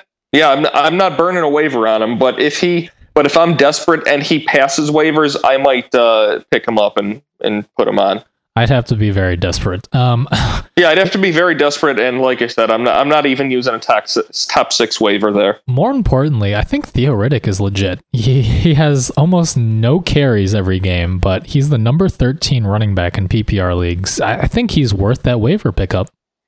Yeah, this may look very similar to what's going on in Dallas, the Weeden effect. You get down big, and then you are completely unable to get the ball downfield to your receiver, so you've got to dump it out underneath to a running back. Yeah, and that's going to keep happening as long as Detroit's defense, uses Baltimore as a role model. DeAndre Levy may be out for quite some time with that hip injury, and he's huge to their defense. I think that they're going to be playing from behind quite a bit, and Riddick may be PPR gold. Low-end PPR flex? Not even a flex, RB2. Low-end PPR RB2, okay. Yeah, low RB2 and PPR. Okay. As for Eric Ebron, he's still out right now, but I do think that he's worth a pickup, a free agent pickup if he's out there.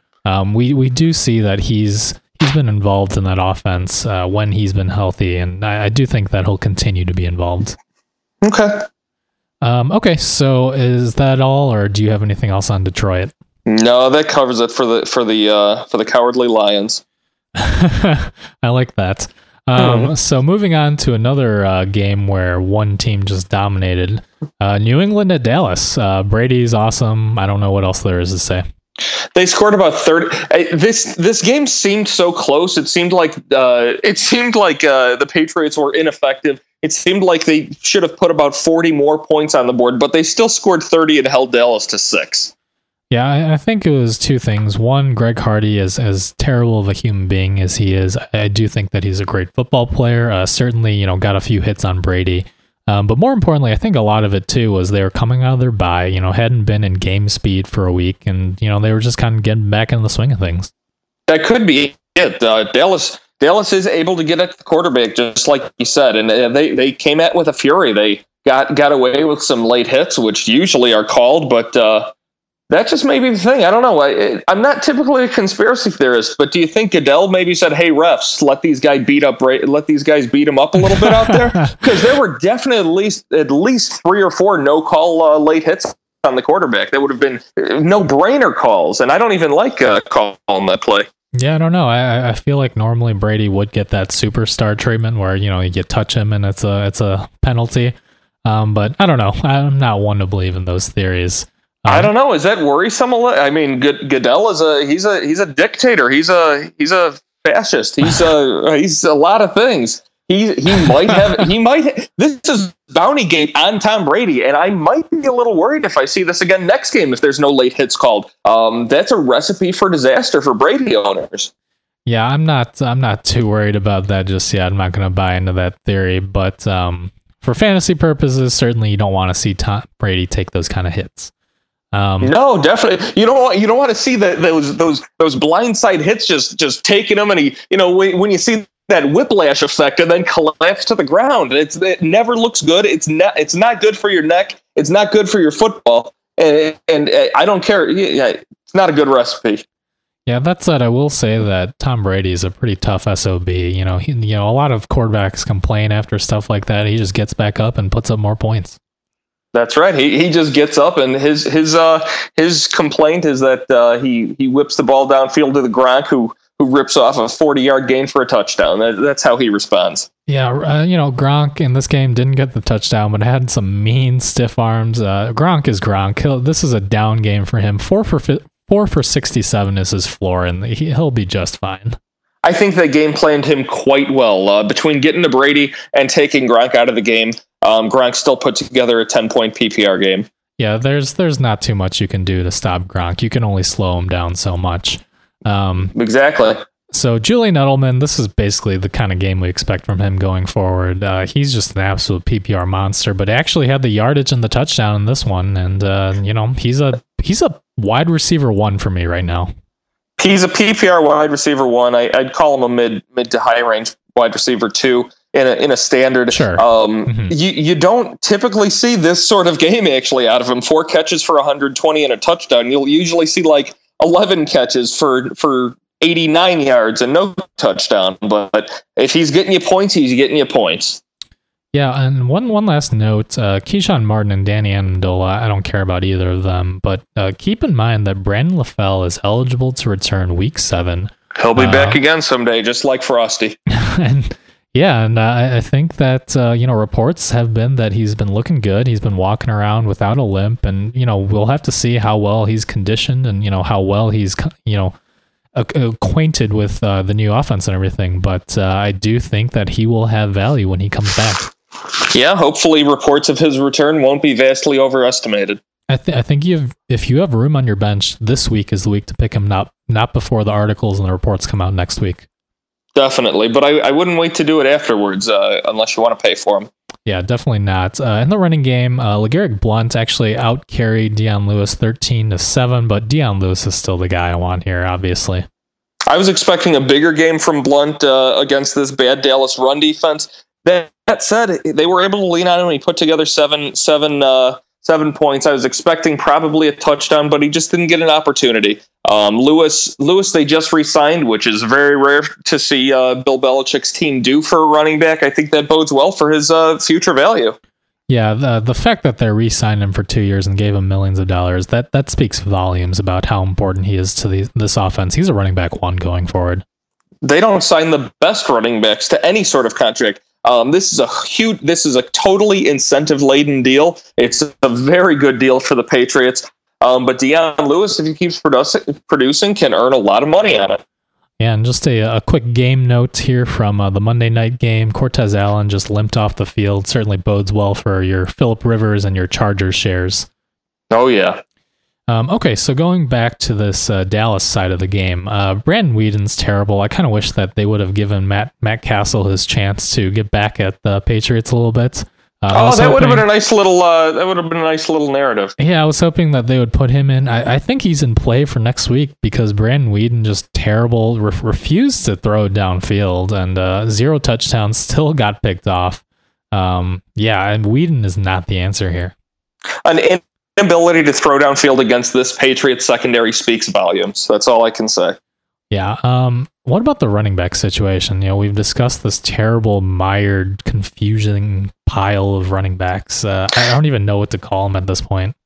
It's a scary situation all around. I do think that Darren McFadden has stepped up, has taken the Lance Dunbar role, and I think he's a flex to possible RB2 in a PPR league, most definitely. I'm starting him for now. I know he's Darren McFadden, and I know we know what Darren McFadden is, but for right now, he's this. He's a PPR starter in the Lance Dunbar role on a team that's going to be playing from behind and throwing a bajillion dink and dunk passes to the running back. That was the only time that Weeden had any success in this game, was when he started just throwing the ball to McFadden. And this does not bode very well for Joe Randall. I think he may start every game this season, but I think he'll probably be held to less than 80 yards and maybe a touchdown. I think 80 yards and a touchdown in a game is probably his ceiling for this season going forward. When you can't get downfield with your receivers, it makes it very difficult for your running backs to produce. Yeah, and I think that Matt Castle needs to start, if only because he's more willing to take shots downfield. We saw that when Sam Bradford wasn't willing to take shots downfield, that completely shut down the entire Eagles offense. And now that he's finally doing that they have more room to work with underneath and over the middle of the field. And that's exactly the problem they had here, because expecting a bigger game for Cole Beasley and Jason Witten in PPR leagues, but they completely covered them because they knew that Weeden wouldn't take shots downfield. Definitely. Joe Randall, I don't think his job's in danger right now, but Christian Michael, keep an eye out for him. Yeah, certainly when McFadden gets hurt, pulls that hammy again, I think Michael's going to be involved. Yeah, calling him a must-own at this point would be me endorsing a necessity to own all 3 Dallas running backs, and I really can't get behind that right now. Yeah, I don't want any share of them. Again, as you said, I think McFadden is the best of the bunch in PPR, and that's saying a lot here. Yeah, and that's only for now. That's a very transient title that he's holding on to. Jason Witten held to 33 yards. He's going to be okay going forward, just for the reasons of acquiring a bunch of targets. Yeah. There's really not much to say. Hopefully that Dez Bryant will come back in the game against the Giants, but I think that's more optimistic. I don't think that's going to happen. Yeah, he got a sort of voodoo medicine injection in his foot, which is allegedly supposed to get him back on the field by week 7. We'll see what happens. Yeah, I'm not buying that narrative just yet. No. High octane receiver. He's going to need to be back at the very least 75-80% in order to be very good, because people key on Dez Bryant. He's a man that gets double, triple coverage. He's a man who gets hit around, beat up a lot because he's so good. And Romo, there's going to need to be a very perfect storm in order for this Dallas offense to get good. Romo's going to have to come back and be effective, and Dez Bryant's going to have to come back, be healthy, and be able to get up in the air and get downfield very well. And yet, we saw last night that the Giants almost lost at home to the 49ers. There's a very good chance that Dallas could still come out on top in the NFC East. How sad is that? But despite all that, how crazy. All right, so let's move on to the AFC West. Denver at Oakland, big divisional rivalry here. And Oakland actually led for a good portion of the game. They kept it very close. And then, Denver scraped out a win with its defense, as it has been doing all season. Quick stat here. I can't take credit for it. I believe it was either ESPN Stats and Info or somebody on Twitter. Certainly credit to whoever did that. But 80% of Denver's points so far this season have come from either their defense or their kicker. Wow, I think that's actually a great stat for Denver. I don't expect Manning to be this bad every week. Now, this was against a sort of soft Oakland team, but Peyton Manning finds a way. He's a great offensive mind. He'll figure out a way to get his receivers worked. And the big hamper here, just like a few other teams in this league, is this running game. Yeah, and we saw last year that Tom Brady wasn't himself. They weren't good for the first 4 games, and then they managed to turn around. But I don't think that that's going to happen here. I think that Denver's offensive line just simply isn't good at run blocking or pass blocking, and that if they keep this up, Peyton Manning's going to get hurt, and then their season may or may not be done, depending on what you think about Brock Osweiler. Absolutely. If you can find somebody to trade Peyton Manning to, I would do it. I wouldn't sell him too low. I'm not saying go grab Ryan Tannehill or anything crazy like that. But a Manning swap isn't completely out of the question right here. He's not a guy that you can afford to put on your bench if you spend such a high pick drafting him, more than likely. But if you can swap him or maybe trade him for another player, and if you're in a shallower league, maybe, okay, in this case, I guess I can endorse. If you can trade Manning and get a better player, I can maybe endorse starting Andy Dalton in that sort of case. But there's enough other good options in shallower leagues that you might be able to find an answer. Nope. My stance on this. If you can get Andy Dalton or Tyrod Taylor for Peyton Manning straight up, I would easily do that. Without a doubt, I would instant accept an offer like that. I don't think I would take them straight up. Okay. That's fair. I'm just, I've never, I understand the start your studs thing, but at a certain point, you have to look at the games and you have to see what the players are doing this year, and you have to adjust for that. Yeah. Peyton Manning may just be Peyton Manning in name alone from here on out. Yeah, and that doesn't bode well for Demaryius. I think he's downgraded to wide receiver 2 right now. He'll have those big games, but he also is going to have games like this.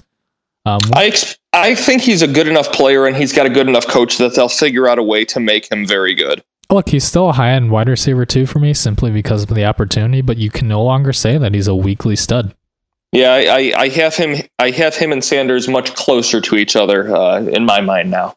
No, if anything, Sanders has moved ahead. Clearly, Peyton Manning looks for him on every third down. He's the primary read, the guy that Peyton wants to go to, and he's earned his trust. And I think I would take Sanders over Demaryius the rest of the season.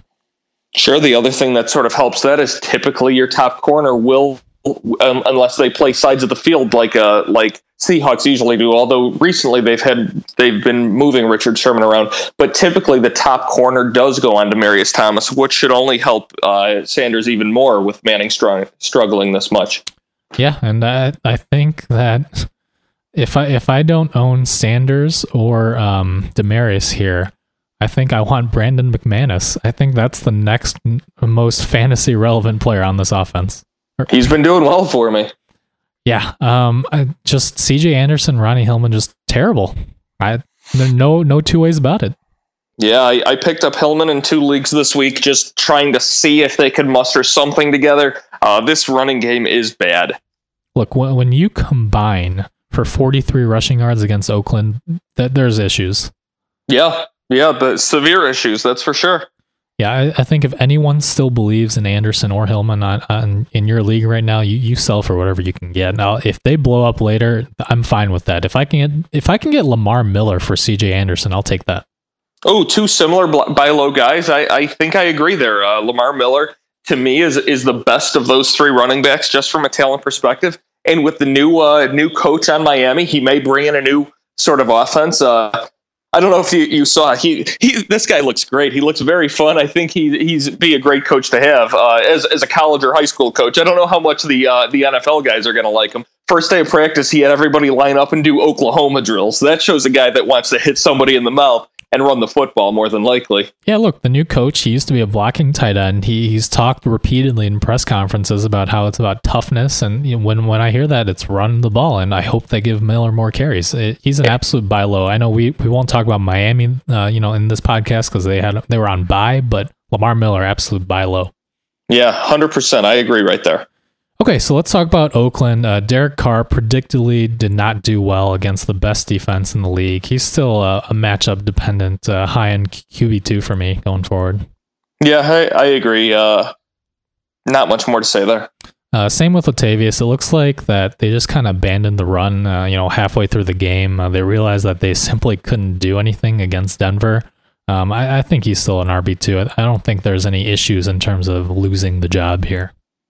Yeah, I don't know that they got down enough at any point in this game that they should have really abandoned the run, especially going into the halftime up. But it seems like they did get away from it. Only 13 carries for Latavius Murray.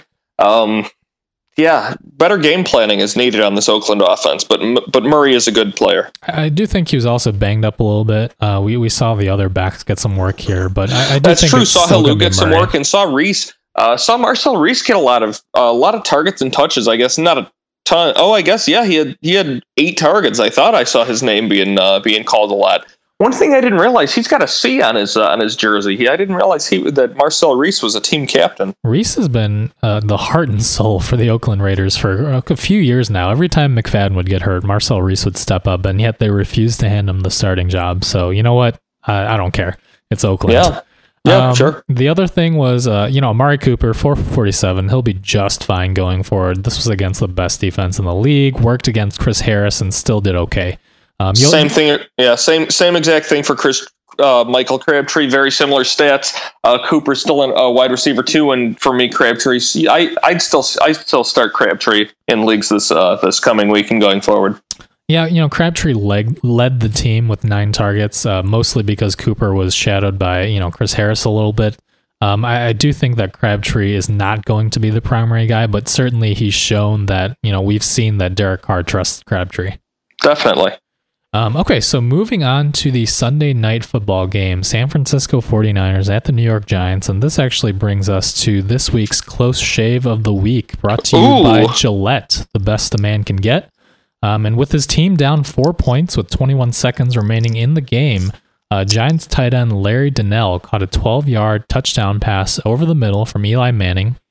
Donnell actually grabbed the football over a defending Navarro Bowman and managed to catch the football over his head against his helmet, a very David Tyree-esque catch for the game-winning score. So get your close shave like Larry Donnell with Gillette razors. You can pay less than $5 for a month of shaves with Gillette's Shave Club. Join now at no cost and get exclusive rewards. Yeah, they say that Gillette's the best a man can get. I know quite a few women that also like Gillette too. Certainly true. We're not sexist on this podcast by any means. That's right. So the 49ers here, Colin Kaepernick actually looked all right against a Giants defense that has been decent so far this season. They seem to just collapse here. I don't know. I mean, Kaepernick's still a matchup-dependent quarterback, too. He's going to have big games like this, and then he's going to have his 4 interception games. But certainly his ground game helps him a ton. Yeah, for me, he's too inconsistent, and this offense is just too inconsistent for me to ever look his way. Yeah, and for Carlos Hyde, he's kind of like Doug Martin. The talent is there, but the offense, if they get down a lot, then he might get game scripted. Yeah, absolutely. That said, I think he's still an RB2 simply because, again, there are so few running backs that get the kind of workload that he gets. Yeah, he's not a guy that you're able to get rid of, and he's not a guy that you can sit on your bench either. You're not going to want to, having spent likely a 4th, 5th rounder, 3rd rounder. Now that I'm thinking back, no, I think 4th or 5th rounder on him. You're not going to be putting him on your bench and just watching him sit there.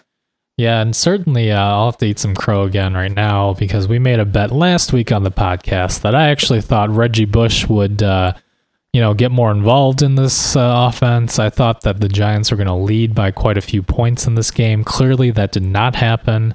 I thought that Bush would outscore Carlos Hyde in this game, and that didn't even come close to happening.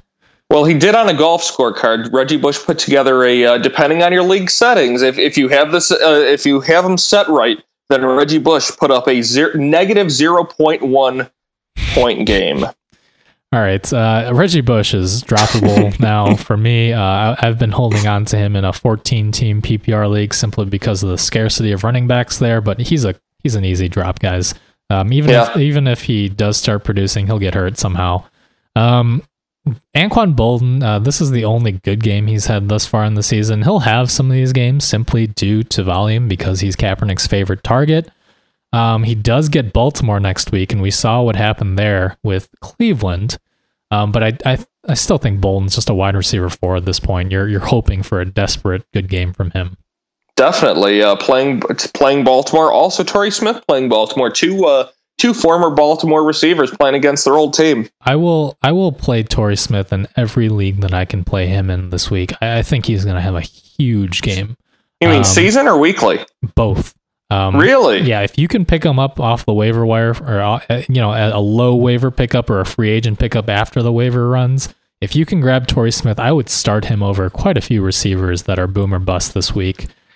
Is that because this is a revenge game? Or absolutely. We saw what Andre Johnson did. The combination of Baltimore being terrible and the revenge game aspect of it. Yeah, for me, that's just so anecdotal. The revenge game makes for a nice narrative, but I never really buy into it. I would say I'm starting Bolden, but I don't think I would go after Torrey Smith. Well, I would start Torrey Smith over Willie Snead this week. Over who, sorry? Willie Snead. Okay. I would start Torrey Smith over Marcus Wilson, even if Royal and Jeffrey are both out. Even if Royal's back, I would start Torrey Smith over Royal. Over any boom or bust wide receiver 3, I would start Torrey Smith. I believe him in this week. Travis Benjamin? Yep, I would start Torrey Smith. Okay. All right. Especially because I believe Cleveland gets Denver next week, so definitely not Travis Benjamin. Okay, yeah, okay. Well, sorry. But okay, let's finish out with the Giants side. Eli Manning is a quarterback 1 right now. I think he's the quarterback 7. Certainly he'll continue rolling, but certainly important. Odell Beckham left this game, came back for a play, but hamstring injury. We know he's had issues with that in the past. Missed 4 games last year, his rookie season, with that same issue. Definitely something you want to keep an eye on if you own either Eli Manning or Odell Beckham. And I think that last touchdown, that last drive of the game, made it very apparently clear that they will put him on the field even if he's banged up. As a decoy, he is the reason that they won this football game. He ran out there just because of his talent. That corner, forget which corner it was, but he drew that defensive pass interference penalty, moved the ball all the way downfield, and that's what set up that Larry Donnell game-winning touchdown. Odell Beckham Jr. will be on the field if he's any semblance of healthy, just to draw coverage, but he may not produce. That said, you can't bench him as an OBJ owner, so that's a recipe for a very frustrating situation. Absolutely not. But even more concerning for Eli Manning owners, such as myself in multiple leagues. Ruben Randall's getting an MRI. He also got hurt in this game. Another hamstring injury for another Giants wide receiver. Victor Cruz still hobbled by that calf injury. Who is Eli Manning going to throw to? That doesn't leave many people. Dwayne Harris, they've got that second tight end. Ty had a couple catches, but I mean, maybe it bodes for some big weeks for Shane Vereen. I don't know. Look, Shane Vereen got 8 targets in this game, caught all 8 for 86 and a touchdown. If OBJ and Ruben Randall are hurt next week, I'm buying Shane Vereen everywhere and daily. Yeah. You gotta. I could get 15 targets in that game. Clearly, Eli doesn't trust Dwayne Harris or Miles White or Jeremy Davis or whatever other scrubs they're running out there. Right. Okay. Yeah.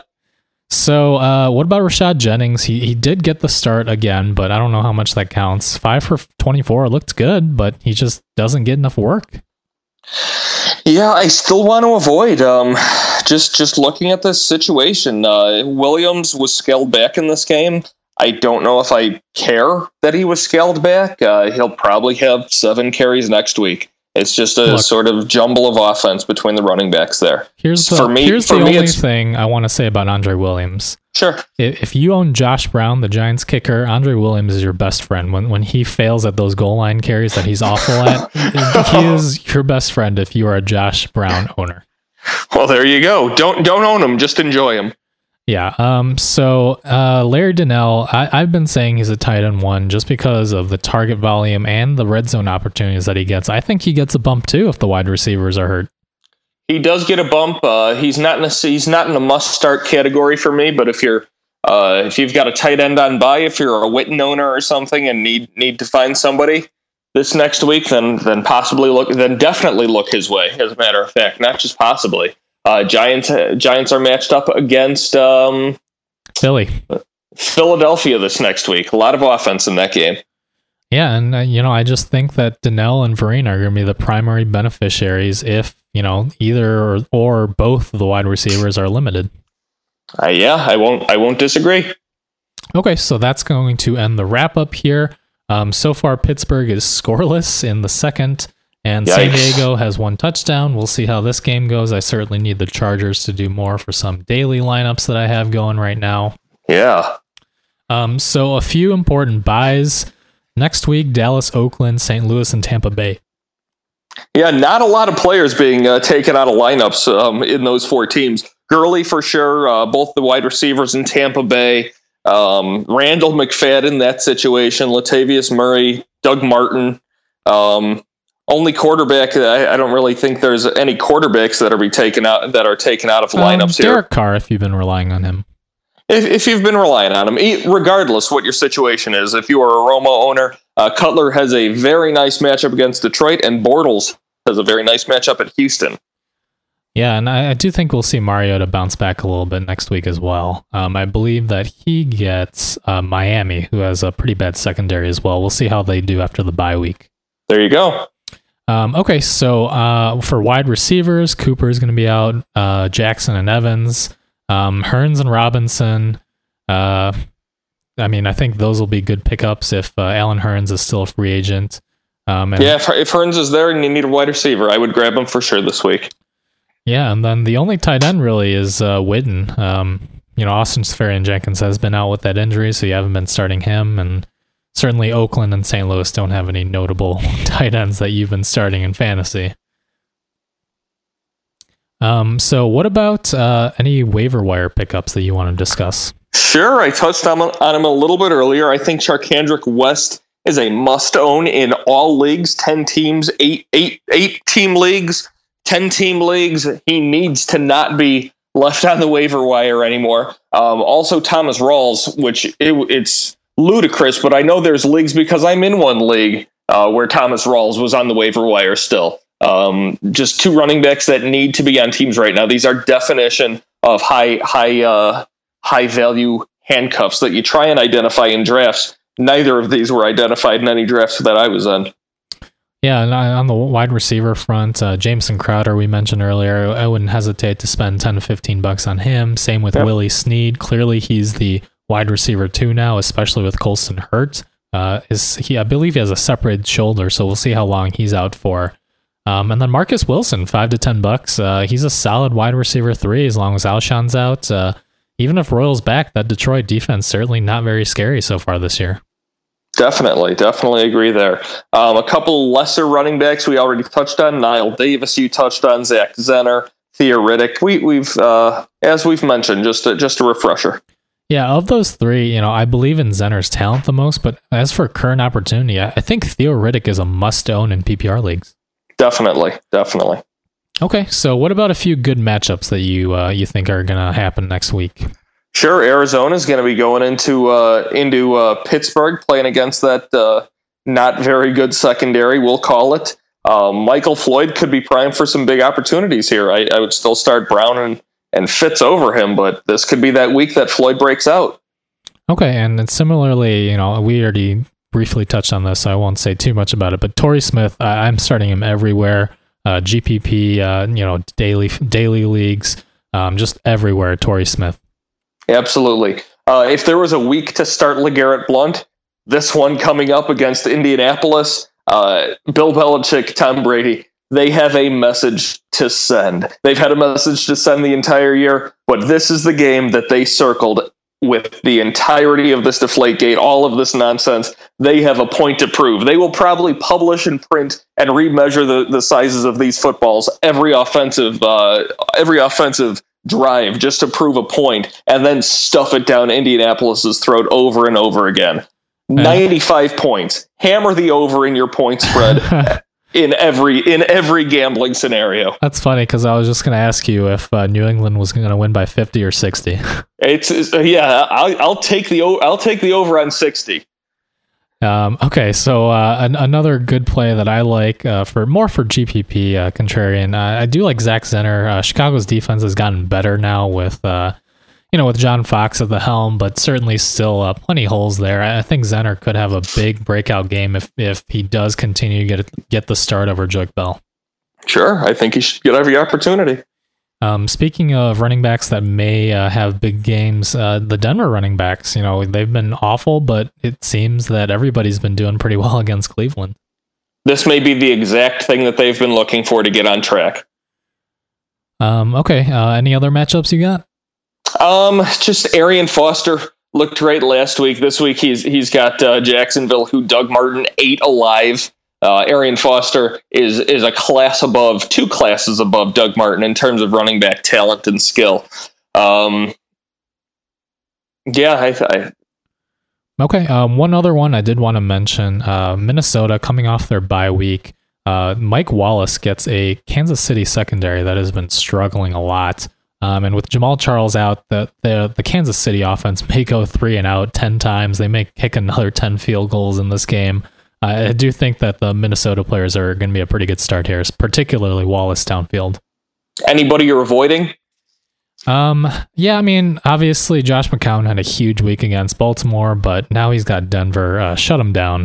Definitely not McCown. Absolutely. I don't really like many people in Washington right now. I especially don't like them against the Jets this week. Yeah, and keep in mind that Sheldon Richardson is back now. Over under on 5 sacks on Kirk Cousins. Oh, over. All right. And also Cam Newton goes to Seattle. The Panthers are doing quite well as their record suggests, but if you watch the games, they've come pretty close. They certainly should not have won a couple of those games. I would not start anyone on Carolina, maybe Jonathan Stewart.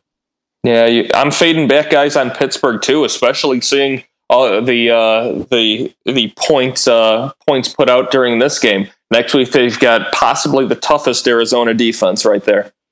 Yeah, and Arizona just signed Dwight Freeney. We'll see how much he's got left in the tank. Mike Vick may be in for a tough game. Certainly, you still have to start Antonio Brown, Le'Veon Bell, but just temper your expectations a little bit. Absolutely. Not starts in a daily league. Even I would not pay for Le'Veon Bell next week. It depends. He may be a contrarian play just because a lot of people might avoid him. So if he does get a few big runs here and there for a touchdown or two. Yeah, at the same time, a lot of people set their lineups just looking at that points per game thing, and they'll just grab Le'Veon and move on. Yeah, certainly not expecting huge games from either of those guys. Yep. But in redraft, obviously, you got to start them. Yeah, you can't not. Okay, so that is going to wrap up our Week 5 show. It's been a fun season so far. Again, even if you're 0-5 or 1-4, there's still time left. Make some trade offers. Pick up some crazy guys off the waiver wire. Spend all your money if you gotta. Don't save it for the end of the season when it's too late. Yeah, and don't stop managing your teams. A, that's bad form. That's bad B, that's bad fantasy karma. And C, it's a valuable learning experience. You get a chance when you're not doing well. Look at it as an opportunity. Everything in life is an opportunity. When you're doing well, you don't have the opportunity to make risky moves or pickups or drops or trades. When you're behind, you have to try and learn how to do those things, and those will only help you and build your fantasy repertoire and your skills going forward from year to year fantasy leagues. Yeah, just a quick side story, not for bragging purposes, for the purposes of explaining why. I was 1-4 in a league last year. I traded away Gronk. I picked up a little-known rookie named Odell Beckham Jr., and I ended up taking third in that league. So there's certainly time in Week 5. Absolutely. I won't bore you with names that could fill that role right now, but I can definitely see something like that happening. Yeah, and actually, I will bore you with some names. Dorial Green-Beckham. Devontae Parker? Exactly. Those are the names I'm going to say. All right. Yeah, certainly 2 rookies to take a chance on. They've got the natural talent. We'll see what happens. They're just begging you to take a chance on them. All right. And on that note, we're going to wrap this up. Always, nice pun on that note. Thank you. Thank you very much. Okay, Elvis. Certainly, we are more than happy to answer whatever questions you have. You can reach us on Twitter. I am at FFA_Mung. And I'm at FFA_Los. You can reach our great producer who's been quiet as of late at FFA_Dan. That's Dan the Man Green. Like us on Facebook, follow us on Twitter, and be sure to subscribe to the podcast in your iTunes store and in your podcasting app so that you automatically download all the future episodes and everything in between so that you can be at the top of your league, get all the quickest information, quicker than everybody else. Yeah, and one last quick note, I have had a couple people reach out. If you are not on Twitter, 1, I highly recommend that you do. There's plenty of great info on there. And 2, you can always email us too. We are ffapodcast@gmail.com. Certainly willing to take questions on there as well. And that will wrap it up. As always, it's a fantasy world, and we're all just addicts in it. Thanks, addicts.